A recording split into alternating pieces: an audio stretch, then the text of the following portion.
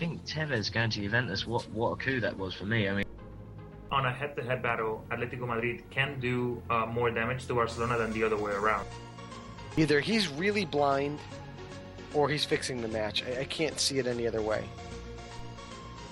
I'm trying to get Sir Bob on my side here by saying City will win the Premier League. it is an upset. You would expect Man United to go and win there. Over $1 billion was paid in transfer fees between the clubs in Europe. It's football. It's damn football. Like Ferguson said, football. Bloody marvellous. Yeah, well, the celebration was, I can't believe I just scored against Mexico.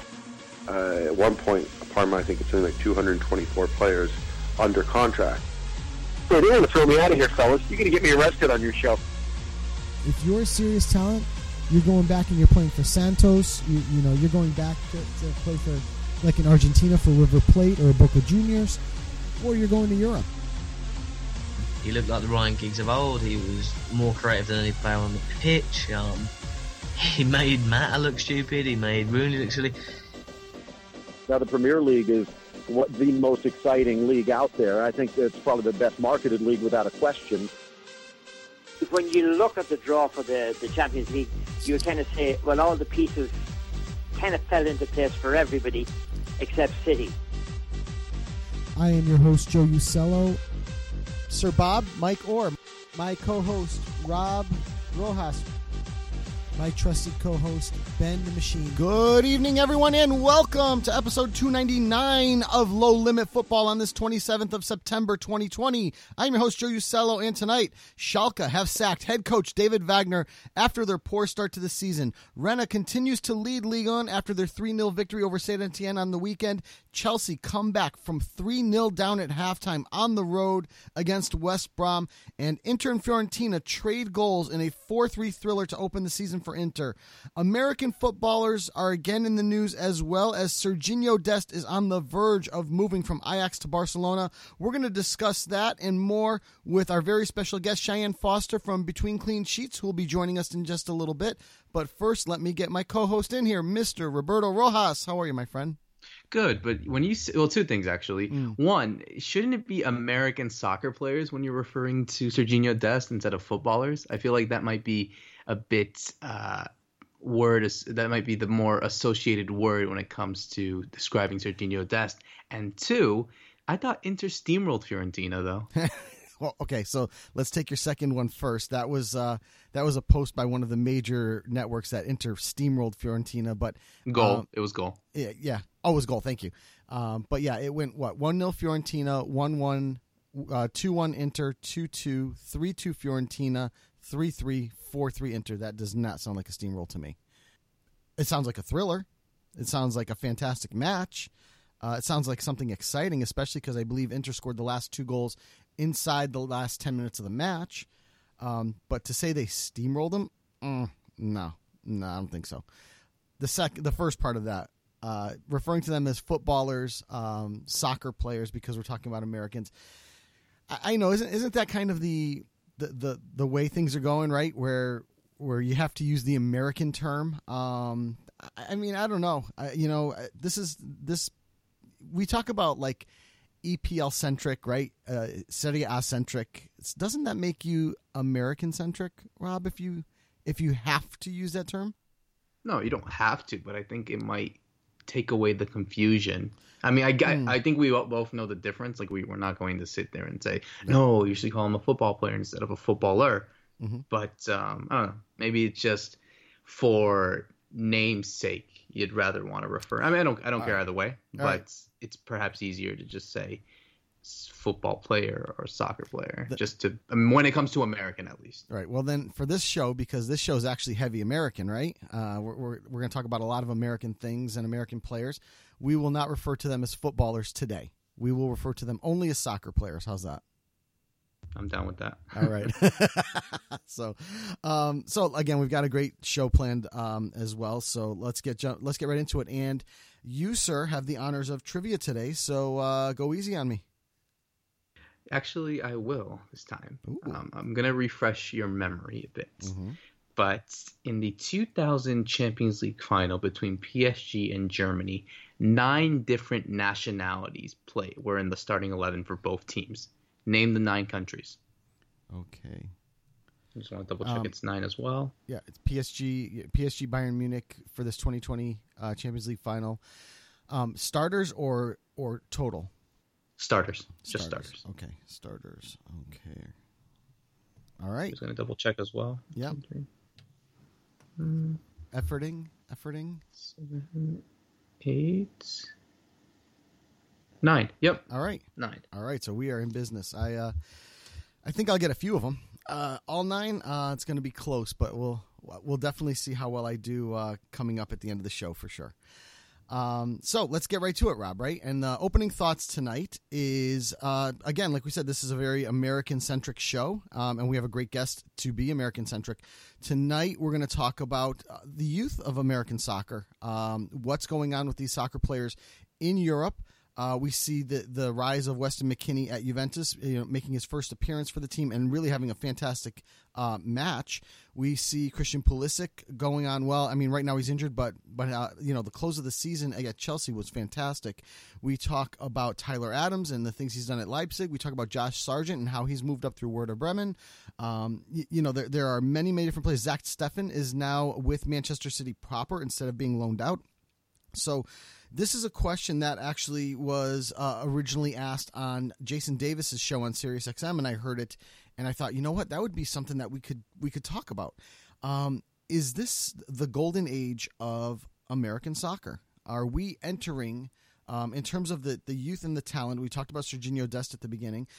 Are we entering an age of a golden age of soccer for Americans?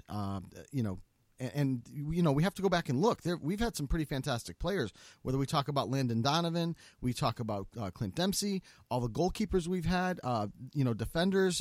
As much as you don't like him as a pundit, or I don't like him as a pundit, Alexi Lalas was a fantastic defender, one of the first Americans to move to Italy and play there.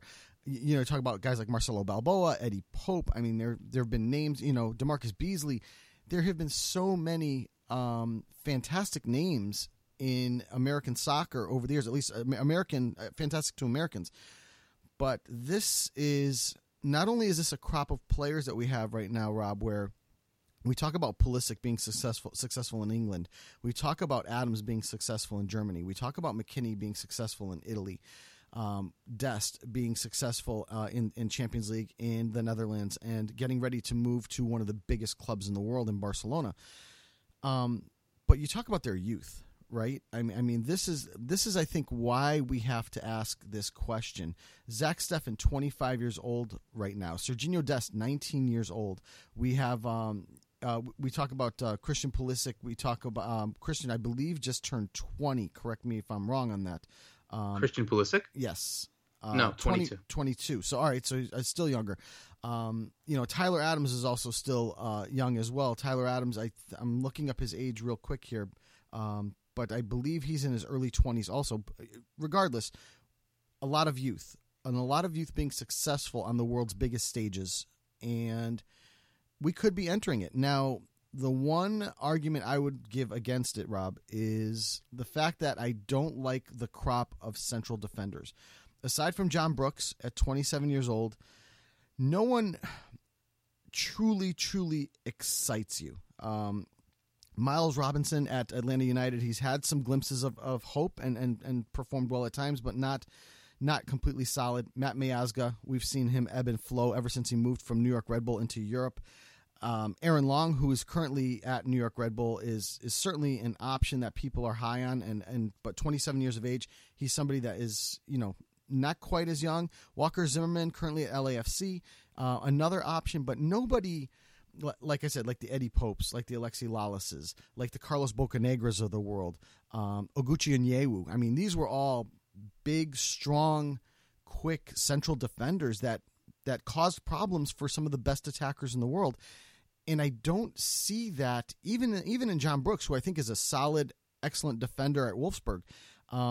He's just not quite that level that I think that he is. I mean, I want to throw it over to you and get your thoughts. One, is this the golden age, or do you think we're entering the golden age? And what are your thoughts on my central defenders take? Well, I just put something into the chat that you probably missed. There is one player that definitely deserves a mention, and we actually saw him play last week in their win over Schalke. That's Chris Richards. Chris Richards, the 19-year-old, certainly is not getting a lot of playing minutes at Bayern anyway, but still is one that will definitely be considered on this national team. So there's one name, but I agree. I think there isn't as much of a influx of talent that we're seeing in the attack of younger players, or maybe those in the midfield, or those playing in different positions on the defense. But having said that, no, I think it's going to be tough to say if we're entering into a golden age, because we have to see what they do on the national team. I think ultimately, it's all fun and games when you're playing one of the biggest clubs in the world, which I'm happy for. I think we should be content that we're probably going to see at least an American be a starter in one of each of the 5 leagues, and at least one team of each of the 5 leagues, and that's incredible. That's something that I think people should feel excited for. I think people have every right to feel excited for. But again, these players are still young. Just some of the names that I mentioned. I think I mentioned in the tweet before. He said Pulisic, McKennie, Adams, Giorena, Serginho Dest, Reggie Cannons at Boavista in Portugal, Josh Sargent, Conrad de la Fuente, a player that's coming up from the Barcelona Academy. All those players are 22 and younger. Certainly that in itself brings a lot of excitement for a lot of players. And this is, of course, some of the players that I didn't mention, like you said, Stefan, Timothy Weah, Lille, Tyler Boyd, Ulises Yanez, Chris Richards. There's a ton of talent out there that is ready to be shown to the entire world. And hopefully that by the time we get to those significant matches for the United States Gold Cup, World Cup qualifiers, and obviously hoping the 2022 World Cup, that we get to see that talent be used. Certainly you're going to make your criticism about what the manager is going to be like and how they're going to utilize their players. But no, I think signs are looking up. I think we saw the season already. We saw Giorena get on the score sheet. We saw McKennie starting for Juventus. We're seeing a lot of these players get significant minutes, which is important. I think it's important for these players not only to play for these teams, but to actually get minutes and actually start, be a sub, play an important part for these teams. And eventually, I think once we see that they're able to demonstrate those talents on the United States national team, then we can be happy and definitely be hopeful of a so-called golden generation. But to say such a thing now is a bit early and a bit far-fetched, but things are looking that way for the time being.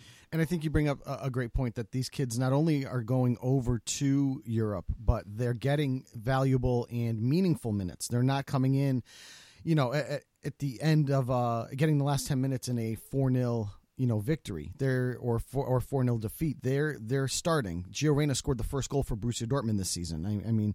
You bring up a great point there, and you've got starters in all 5 of the major leagues. And if you want to take it even further than that, you can take it further than that, because you look at the Dutch league and the Portuguese league, and we're there as well. So I think you bring up a great point that it is early to say that we do have a golden age, or we're entering a golden age, but it is certainly promising. It's the old adage about potential, right? What is this player of potential? Who's the next Lionel Messi? We love using that one, right? These are the kids on paper and on potential. I think if they fulfill their potential and fulfill what we see on paper, will be considered the golden age of American soccer. What they do with that as a unit, as a U.S. men's national team, will also remain to be seen, but I think that will be part of how they'll be judged. If Pulisic is successful in Chelsea, and Tyler Adams is successful at Leipzig, and McKennie's successful at Juventus, and Dest is successful at Barcelona, and they don't qualify for another World Cup, this would be a massive failure, first of all.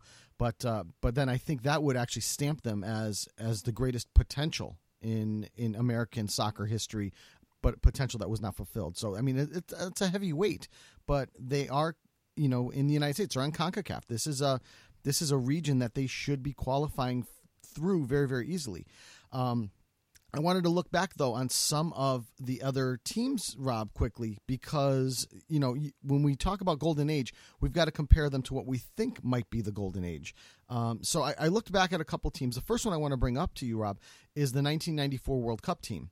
Let's go all the way back there, kind of when the Americans really burst onto the scene with talent. I mean, they played in the 90 World Cup. They were there in the 86 World Cup as well. But it was really... No, they weren't. I'm sorry, not 86. Not 86. 90s when they started, but it was college kids. Okay, I mean, it was really just a bunch of college kids. That was, I believe that was Bob Gansler when that started, because this team was coached by Bor Milutinovic. But the team on the 94 team, and this is the team that started against Colombia, which was, considered one of the biggest American upsets. Tony Meola in goal. You had across the back line Marcelo Balboa, Paul Caligiuri, Fernando Clavillo, Alexi Lalas.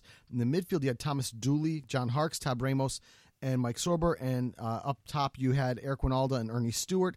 Subs were Roy Wegerle and Kobe Jones is another name that we haven't mentioned. But that was a pretty strong team and a pretty exciting team. And a lot of those guys went on to successful careers, whether it be in the United States as they grew into the new MLS that was born from this 94 World Cup, or they went on to Italy, or went on to Europe and played there. That was the first team that I looked at. The second team I looked at, Rob, was the 2002 World Cup team. This is the team that beat Portugal 3-2 in the group stages. And this team is a little different. Brad Friedel in goal, and across the back, Tony Sana, Eddie Pope, Jeff Agus, Frankie Hayduk. In the midfield, you had Ernie Stewart, John O'Brien, another guy that was ultra talented that, succumbed to injuries, unfortunately.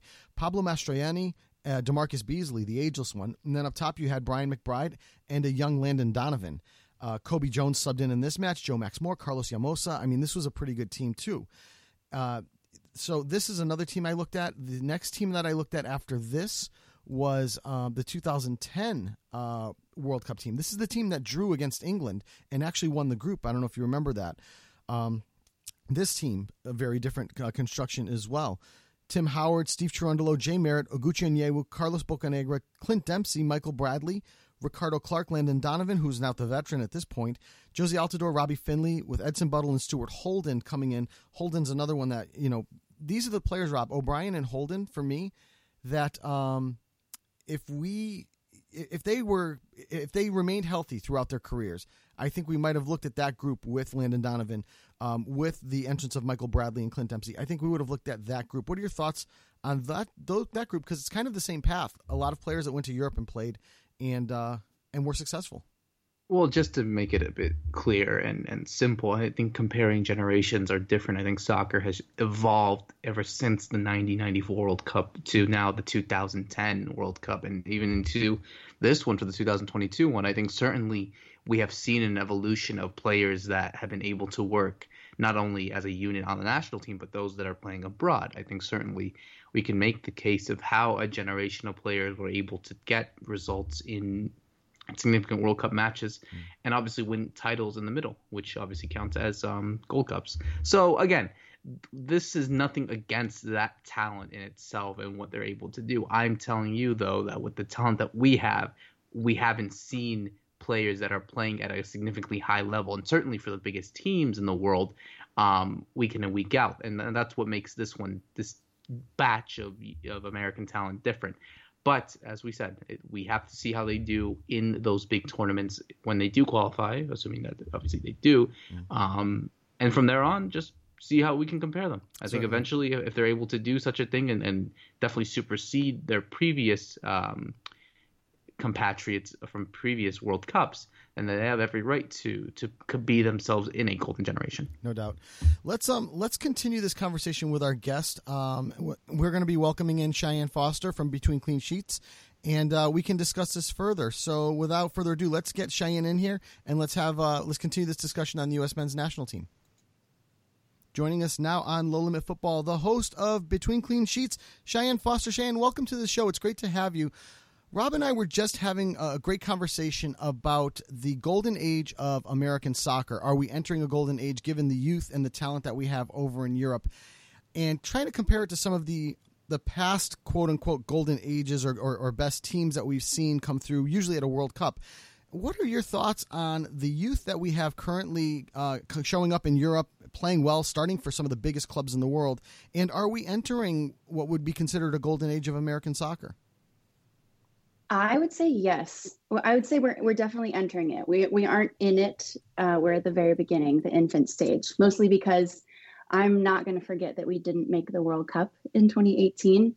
But when I'm thinking about 2022, or even a lot of the guys that we're watching abroad, I am very, very hopeful. And I think that is turning the page for what will be a golden age for American soccer. Although from my perspective, and you guys know this, and for anyone listening, my YouTube channel is based almost exclusively around Major League Soccer. I still think that the conversation that we're going to have about Americans abroad will include Major League Soccer, because a lot of MLS players will still be on the U.S. men's roster, but there will be a widening gap if American soccer domestically, the guys who stay here and play, don't get their act together or pick up their feet, so to speak. And I'm sure you agree with me. No, I guess I'll jump in. I think it's also important to have that kind of balance. I mean, I don't think we should be a United States team or a national team that's just Eurocentric. Again, it is important, obviously, that all of our great players are playing on the biggest teams in the world, which we are seeing with a lot of these guys that are coming up. But I think ultimately it probably would be better for us as a league. And, you know, of course, you can have whatever opinion you can have on the league in itself. And actually, that's a good segue to my next question, Cheyenne. You look at some of the talent that we have, and certainly when you look at maybe some of the experienced names that we've already been seeing, you know, maybe your Jazzy Sardes, Paul Arriola, and many other players, Bill Hamid, you know, that are already getting experience on the national team.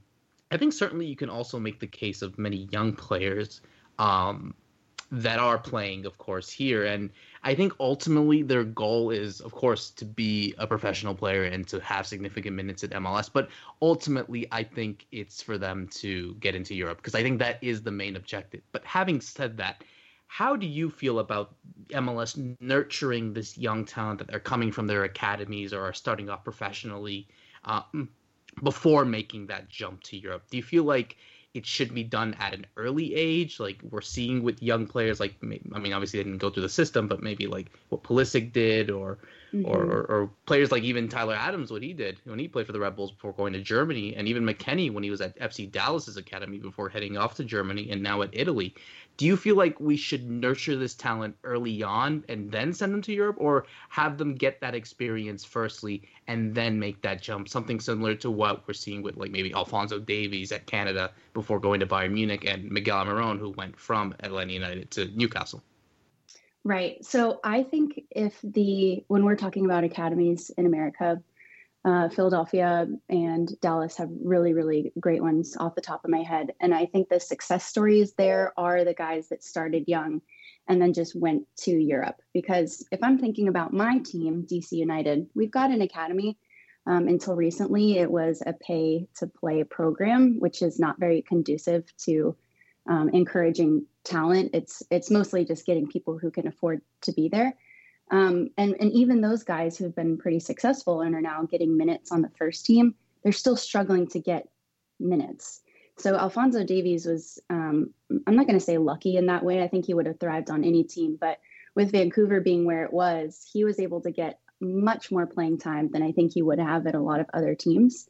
And for the guys who have skipped across the pond, a lot of them just skipped MLS altogether, which at this point I think is smart. And the academy program and process is a long game for sure. But when we're talking about the what it does for the bigger conversation in American soccer, I think it's better to do that right now than it is to put them on a starting lineup and hope that day in, day out in MLS that they'll get minutes. And I mean, we still see it working on the other side of the argument. Brendan Aronson and Reggie Cannon, two guys who did really, really well, have done really well over the summer. Aronson for Philadelphia was great in the MLS's back tournament. And of course, Reggie with Dallas didn't participate, but that didn't stop him from getting some interest. But both of those guys still came from the academy. So of course the academy conversation is always there. yes, I would like for the development of talent to start younger, but I do think there are a lot of teams across the country who could do a lot more to invest in their academy program.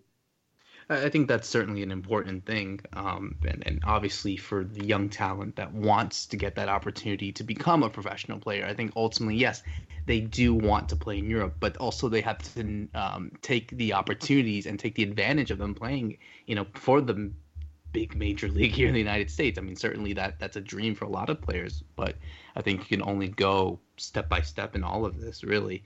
Right. Shifting gears to what we're seeing in MLS, I mean, certainly we obviously see the season coming back. We don't see a break that's going to be reinforced for the upcoming international break that's happening in October. And something that had come up just a few days ago was MLS apparently sending a letter to the numerous federations in Peru and in Paraguay saying that they won't release their players for those upcoming World Cup qualifiers because of health issues that they would get before when they come back to the nation after those games are done and missing significant games. I mean, certainly that's a big thing for those national teams. It's a big thing for the MLS teams because now we're getting into a conversation and we don't want to go into the health risk and all, but more into what I wanted to ask you, Cheyenne, is do we see a roster issue now for these clubs? I mean, certainly I think we understand that with many of these teams that they have to have the reinforcements needed when those players won't be playing. And obviously they have every right to represent their national team. But is there a roster issue now with MLS? And I just want your thoughts on this whole scenario with this international break coming up and obviously the health issue that comes through it. I absolutely think there's a roster issue. And this comes up in a number of different ways. I mean, I think it was last year that Seattle told our national team that Jordan Morris or anyone on the Sounders couldn't participate in the January camp. And I thought to myself, it's interesting to me. I mean, the conversation now is a little bit more health/pandemic related, but it is interesting to me that some teams seem to take it seriously enough that they're going to put club over country, regardless of the country. And then there are other teams that are just grateful that anyone on their roster would be national team eligible. I think the conversation, and you have far more expertise on this than I do with national teams in South America. I feel like the larger conversation here has to be the national team because it seems as if every country is going about club play in their own way, given what's going on. And I will say in that regard, I don't think that the MLS, maybe they're being self-aware in that they know they can't control the health aspect of it. So they're just trying to contain things as best they can. But for some of these guys who put their whole life on hold to come to America and play, and soccer or football is one of the biggest things, not just in their life, but in their community, to be called up by a national team is a huge honor that just because I think some Americans currently don't see it that way. I'm thinking of Darlington Nagbe right now. But just because we don't see it that way or aren't in a position where our team is at its best doesn't mean that those guys don't feel that way for their respective countries. So it's one of those tough situations where because of the pandemic, I think things are happening that wouldn't otherwise, rules or the statement that the league made. And that's just unfortunate. I don't have an answer for it. I don't know as if it really could be any other way, but it is going to have a huge effect on some of these national teams' ability to get themselves ready for a World Cup qualification. Now, Cheyenne, I want to jump in because obviously with rosters teetering on World Cup qualification, especially if many of the South American players return to South America for CONMEBOL qualifying, I wanted to look at this from a coaching perspective. There's been much made about Matias Almeida and the fact that he's on the hot seat after a couple of blowout losses. I also want to bring into the discussion DC United's Ben Olsen, because Ben Olsen and DC United sit at the bottom of the table in the Eastern Conference right now. Yeah. I mean, and I'm certainly not rubbing it in, but Ben Olsen is somebody that has been at DC United for quite some time now. And the old adage in MLS is that they never really fire head coaches. So I want your perspective on these two particular coaches, because I feel like a change at the coaching position on these two squads could possibly change the fortunes of these two teams and maybe start to move them back up the tables while there's still time. Do you feel like there could be a change for either one or both? Or do you feel like status quo MLS, they're going to keep their head coaches and continue on from there? So it's funny you say that and use the word, or the phrase rather, hot seat, because a Washington Post article just came out with some club insiders saying that Ben Olsen is currently in a scalding hot seat, which is pretty aggressive of a statement, given that I think Ben Olsen has been all over the place in his coaching career, and the response has always been he loves the club, the passion is there, he's in it for the long haul. And even at the end of last season, I believe his contract was extended, and that was after we blew an opportunity to have a home field advantage for the first playoff game, and then went up to Toronto and just absolutely got demolished and didn't even get to see Wayne Rooney play another home game before he left. So I feel like I almost hate to say this out loud, but I feel like I have to, because I truly feel it.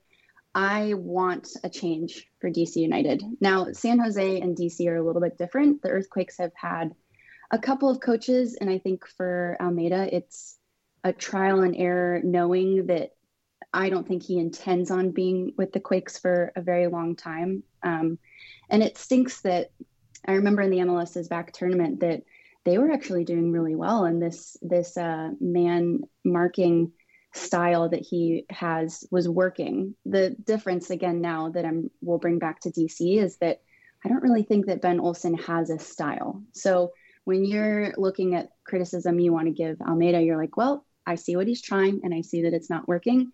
For Ben, I mean, day in, day out, I couldn't even tell you what his coaching style is. And I think that in my mind, the way that I try to make sense of it is that he just recruits good players and hopes that they fit well together. And Julian Gressel, who came from Atlanta, is a great winger and is best on the side when he's crossing balls into the box. And for the first 2-3 games of this season, Ben had him playing in the middle, which was personally infuriating to me. But I just, man, I don't know what's going to happen. But you're absolutely right. I think the MLS just waits and waits and waits, which is why it was so jarring, I guess, to see the Red Bulls make such a quick coaching shift after losing to us 1-0. And to give you guys some perspective, Peter Vermees with Sporting Kansas City is the longest tenured head coach in MLS, shortly followed by Ben Olsen. And I would say Kansas City has had far more of a successful time in the past 10 years, consistently making it to the playoffs, winning the Open Cup, winning an MLS Cup. And Ben has just coasted. I mean, there's something to be said, and this is the last thing I'll say about it, but there's something to be said about the players that stick around and continue faithfully playing for him. That would tell you that he obviously is a personality that guys want to be around. But as the league grows and you've got teams like Atlanta and LAFC really spending time and money on making themselves championship clubs, DC United is going to fall behind if they don't make changes. So we'll see what happens at the end of the season.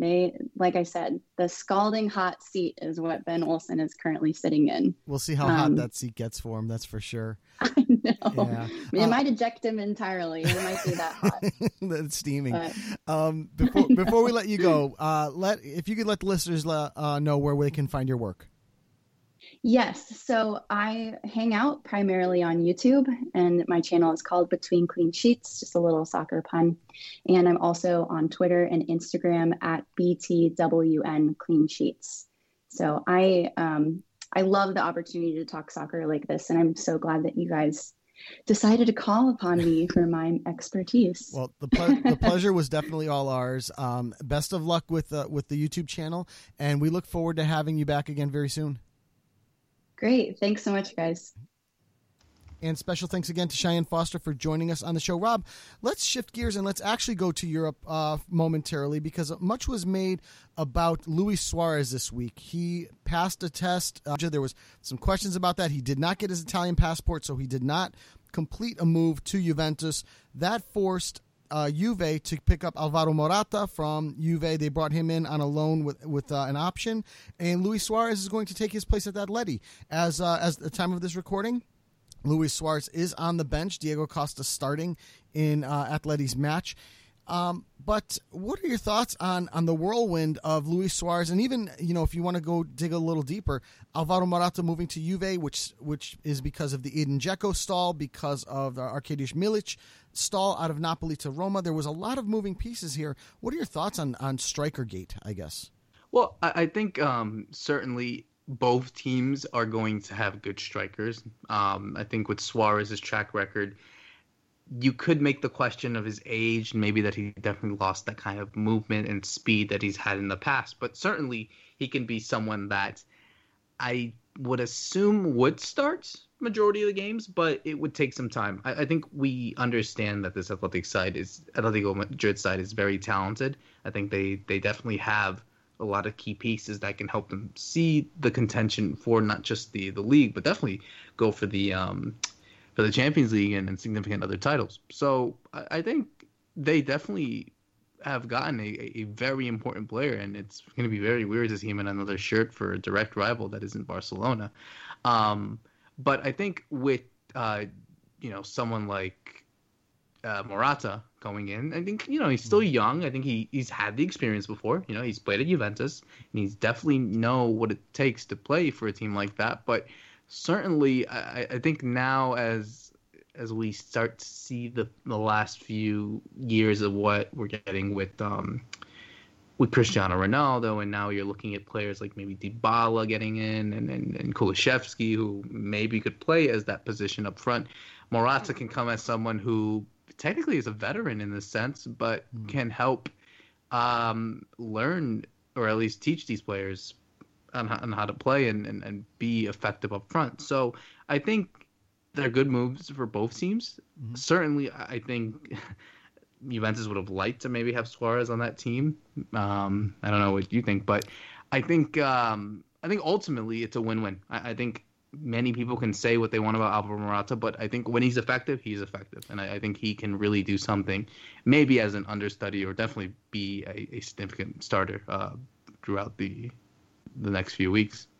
Yeah, with Morata, when you think about him, his biggest successes really were at Juventus, weren't they? I mean, his success, and this is something that you and I talked about with Alex Dono and Jerry Mancini on the Calcio Connection podcast over the weekend. The successes that Morata's had at Juventus were coming off the bench, right? He was never really a starter. There was always somebody there, whether it would be Mandzukic. I don't believe he played with Gonzalo Higuain there, but I could be wrong. I don't remember the two of them being there together, but I know Mandzukic was there at the time. You had Fernando Llorente was there at one point. So he was a role player. And when he went to the Chelseas of the world and back to the Real Madrids and then to Atleti, he was not the role player that he was at Juve. He had a little more weight on his shoulders, and he doesn't do well with that weight. So I think coming into this team, like you said, with Kulusevski, with Cristiano Ronaldo, with Dybala, he comes in as a role player, and I think that is right where he needs to be. Did Juve miss out on Luis Suarez? I mean, I guess yes, because of the talent that he brings. But again, Juve, you can see them trending younger. Artur's younger, Kulusevski's younger, McKennie's younger. They were trending in that younger direction. Got rid of Higuain, got rid of Matuidi. They're working on getting rid of Khedira. They are trending younger, and I think that although he is ultra talented, and he's certainly one of the top strikers in the world in terms of his talent. The talent is starting to diminish because of age, and I think it ultimately would have been a step backwards for Juve to probably bring him on. For me, if you were going to bring on a Uruguayan striker in his 30s, I would have rather seen Edson Cavani than Luis Suarez. I feel like Cavani offers more, and they would have gotten him much cheaper. But it looks like Cavani is actually, Rob, correct me if I'm wrong. Isn't he also rumored to be going to Atleti, possibly on a transfer? I thought I saw something about that. I can't remember if it was Atleti or not. But you are right, but it's not just Atleti. It's their noisy neighbors as well. It's Real Madrid. Real Madrid as well. So they're both competing for him. Yeah. So yeah. So I think he would have been a better get than Luis Suarez and also likewise Alvaro Morata. But obviously Juve trying to trend younger. Morata, I want to say, is 27, might be 28 at this point. Right in that ballpark. I know you're quicker at finding those numbers than me, but I think for what? Sorry, for Morata's age. 28, I think. Yeah, I was going to say 27, 28. 27. So still younger. Obviously, he's not past that 30-year-old mark that we all like to use. So I think it's a good get for them. And I think he fills a role. He's familiar with the Juventus way. He's familiar with Andrea Pirlo, and I think ultimately he's going to work out well, and he's probably going to outperform the world's expectations. I think he'll probably be right along the lines of what Juve expect out of him, which will probably be, that spot striker, Coppa Italia type stuff, spelling somebody in the second half in a match. Those are the things that he does well. He can come in and snipe a goal. We've seen him do that a million times. So I think those are his places, and I think he understands that role at Juve, and I think he'll be pretty successful there. So let's come back to the Americas and look at Copa Libertadores, because we haven't spent a ton of time. I know we've given some matches of the week, but this competition kicked back off a couple weeks ago, and we're literally into match day 5 now, coming up this week, and we've got some matches to keep an eye on. Couple of things. Flamengo obviously turning this around after their smashing from Independiente del Valle 5-0. They come back and they beat Barcelona of Venezuela, if I remember correctly. Ecuador.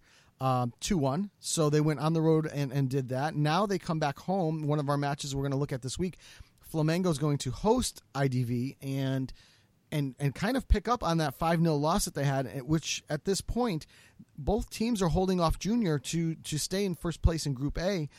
It's going to be probably the best match. That one's interesting to me, Rob. The other one, you look at Group D, LDU Quito and River Plate are currently battling at the top, with Sao Paulo currently in third place and still trying to get into that spot. Sao Paulo is going to take on River Plate this week. That's another interesting match because that could shake up things in Group D. And there are a couple of other tight races that we see in this in this Libertadores, so this version of it. Group E looks incredibly tight. Internacional and Gremio at 7 points, with América de Cali and Universidad Católica at 4 points each. Again, these are teams within striking distance of each other with 2 matches to go. What are your thoughts so far on the return of Libertadores, and what are some of the other matches that you might have in mind that are intriguing for you? Well, I think it's been excellent so far, really. I think we've seen a lot of goals. We've seen a lot of golazos, we should say, of those goals. And I think we see a lot of tight races. And he mentioned that game between the reigning Libertadores champions and the reigning Sudamericana champions, Flamengo and Independiente del Valle. That's going to decide the group. I think ultimately, of course, I think Barcelona needs these guys need Barcelona to do a favor against Junior on the same day. But ultimately, I think if they're able to do so, then that could assure both these teams a place into the next round, no matter what happens. Let me jump in here and ask you a quick question. Obviously, they're going to play this week. Del Valle and Flamengo are going to play this week. Does the loser get knocked out of Libertadores and into the Sudamericana, where Junior kind of sneaks in through the back door, or do you think both of these teams can one of them can lose and still make it to that last round with one game go? Well, no, because that's a good question, because Flamengo would have to play Junior in that last game. So ultimately, I think if Independiente del Valle were to win, I think Flamengo can take advantage of that and get the win against Junior. But again, I think ultimately, even a draw would probably suit both of these teams well. But I think ultimately these teams want to go out and win. I think Flamengo really want to win this game after losing 5-0 in Quito just last week. So, yeah, I think if it is a draw, it would probably settle both these teams well, but I think they really want to go out for the win to secure their spots into the round of 16. But yeah, I think we're seeing a lot of good races. I mean, we're seeing Palmeiras, a side that haven't lost yet in Group B. I mean, we saw Nacional. Nacional have been perfect so far, 4-0-0 in all their games. Santos haven't lost a game yet. Boca are starting to come back, and after all the controversy that had been given to them following their positive COVID-19 cases on players, they're starting to find form. So, yeah, I think some of the matches that you had mentioned are important. I think you definitely bring up a lot of good races, and again, it's been fascinating to watch, and we're seeing a lot of young talent come about. We're seeing a lot of great players make a name for themselves, and yeah, that's the beauty of the Copa Libertadores. Even unfortunately, if that beauty has been lost without having any fans at the stadium. Nacional have only conceded 1 goal in 4 matches on their way to that perfect record you just mentioned. Also, Boca Juniors only conceded 1 goal in their 4 matches. The 2 best defensive teams. And I like the reference back to that Libertad match where it was basically like COVID gate, where I believe like 19 players and coaches from Boca Juniors had tested positive for coronavirus about a week before, and then about 2 days before, pretty much everybody tested negative. So, obviously the drama always is ramped up in South American football, to say the least. This coronavirus pandemic has just added another level or another layer to it, and again, great matches coming up with match week 5 this week.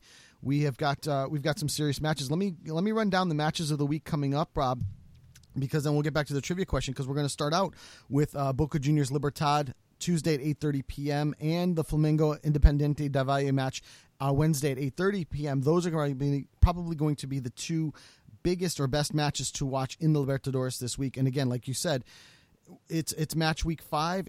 There are a lot of tight races still to be decided. Nacional is still perfect. We'll see if they can hold on to that perfect record, but there are certainly some intriguing matches coming up this week. So, also for matches of the week, while we're at it, back in Europe, Lazio and Atalanta will play Wednesday in the Serie A, 2:45 p.m. Saturday, Leeds Manchester City. That one should be a barn burner. 12:30 p.m. on Saturday in the Premier League.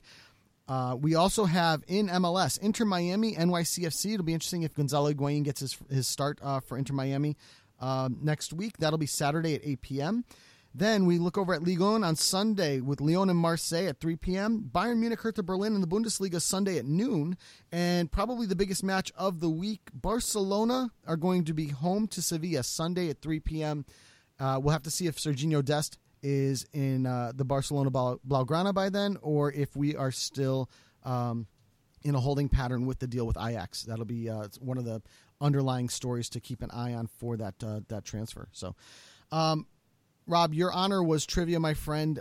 Can you give us the trivia question again? Absolutely. So in the 2020 UEFA Champions League final between Paris Saint-Germain and Bayern Munich, 9 different nationalities made up both starting 11s for both teams. Can you name the 9 countries? I've got 7 of them written down so far, and I don't know who I'm missing. And I just to correct me if I'm wrong, because I didn't write down Italy, so I'm not giving you Italy as an answer because I don't think Marco Verratti started in the match. So yep, he did not, but he did come in. So good eye on that. Yeah. So obviously the easy ones, Brazil, right? Yes, I mean, how many starters did we have? 3. Exactly. Okay, so it was Neymar, it was Thiago Silva, and it was Thiago for Bayern Munich, right? No. Oh, no, he's Spanish. Thiago, yes. Yeah. And Marquinhos was the other name. Marquinhos, thank you. Oh, I can't believe I missed him. Argentina. Yep, with Leandro Paredes and Angel Di Maria, so that's 2. I guess you did mention Spain, so we'll put him there. We have Thiago, Ander Herrera, and Juan Bernat on PSG, so that's 3. Yep. Costa Rica. Costa Rica with Keylor Navas in goal. Germany with naming the guys on PSG, Thilo Kehler at PSG at defense, and 6 German players on Bayern Munich: Neuer, Kimmich, Boateng, Goretzka, Gnabry, and Thomas Muller. France with Kimpembe and Mbappe playing at PSG, and Kingsley Coman at Bayern Munich. Canada with Alphonso Davies. Poland with Robert Lewandowski. 3, 4, 5, 6, 7, 8. There's one more.